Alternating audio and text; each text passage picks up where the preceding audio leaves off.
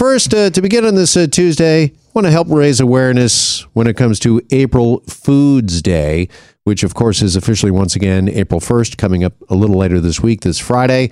But all this week, Corus radio stations partnering with Feed Ontario to help those in need. And joining us now for more on this is Rachel Dixon, the Director of Development for Feed Ontario. Rachel is on the line and joins us now. Rachel, good afternoon. Appreciate your time. Thanks so much for having me. All right. First off, can you tell us a little bit about Feed Ontario and some of the great work that you do? Yeah, absolutely. So Feed Ontario is the largest collective of food banks in the province, and we serve a network of over 1,200 hunger relief agencies. So that can be anything from a breakfast club or a meal program in a local community through to a food pantry, a shelter, or any other organization that provides emergency food relief. And the way that we support these organizations is, firstly, we provide them with fresh, nutritious food. So in the last year, we distributed more than 7 million pounds, 75% of which was fresh or frozen. We also provide them with resources to invest in their capacity with best practices. And lastly, we help to provide data, and we have real-time data on the trends of why people are accessing food banks. And from that, we're able to collectively work for lasting solutions to hunger and poverty. Okay, can you break that data down for us a little bit? What is the latest data telling you about food trends and why people are accessing Feed Ontario? Yeah, absolutely. So in the last year, we've seen a significant increase in the number of people accessing Ontario's food banks. So this grew by 10% year over year, which is the largest single-year increase in over a decade. And we're now nearly 600,000 individuals using food banks in Ontario. And 1 in 3 is a child. On top of that, we're seeing the number of times people are visiting has also grown to more than 3.6 million visits throughout the year, which is staggering.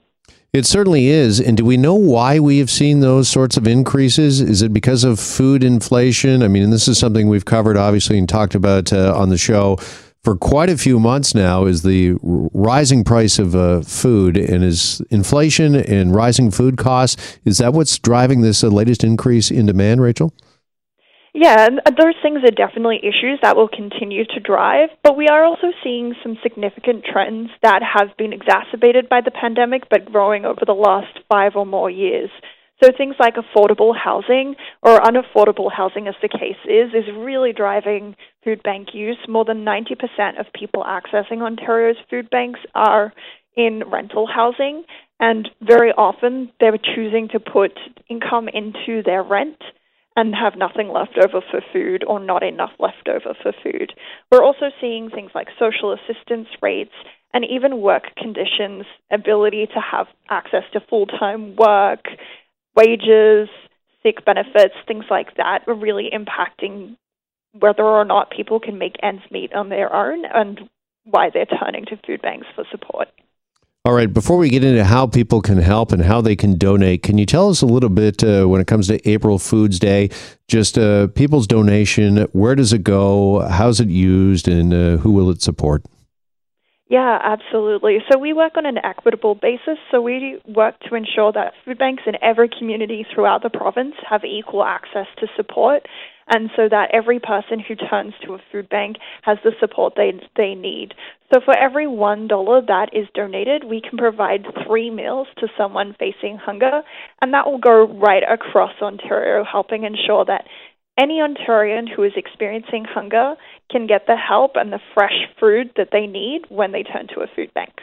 Yeah, can we underscore that point just quickly here, Rachel, because that really is amazing. It's quite a ripple effect. I'm sorry, you said for every $1 that is donated, that's going to go help when it comes to upwards of 3 meals for someone? Correct. So $1 can help provide 3 meals.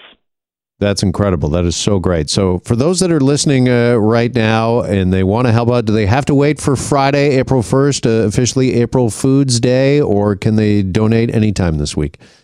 Not at all. You can definitely donate anytime. And as I said, every $1 helps to provide those 3 meals.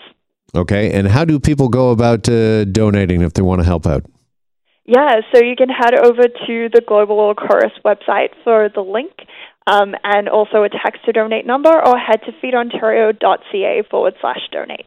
All right. Great stuff. Rachel, really appreciate you joining us here this afternoon. And of course, we're going to encourage everybody, if they can, please help out. Please donate to sometime this week. And of course, Friday, April 1st, which is officially April Foods Day.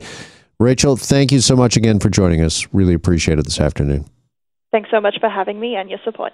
You bet. Rachel Dixon is the Director of Development for Feed Ontario.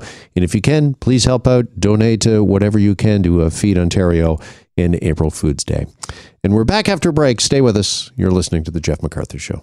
Hi, it's Shauna, and I might be a bad parent because my kids think French fries are vegetables. Hey, it's Ryan, and I might be a bad parent because I went out for wings when my wife was in the hospital after giving birth. Johnny here. I might be a bad parent because in my house, the tooth fairy gives pocket change. But we're not alone. Len emailed us and said his 6-year-old daughter's Tarzan moment going from love seat to lazy boy by curtains made him more proud than any dance recital. And Andy left his 2-year-old at the rink. All right, guys, I'm sure we're not alone. Like Andy's kid.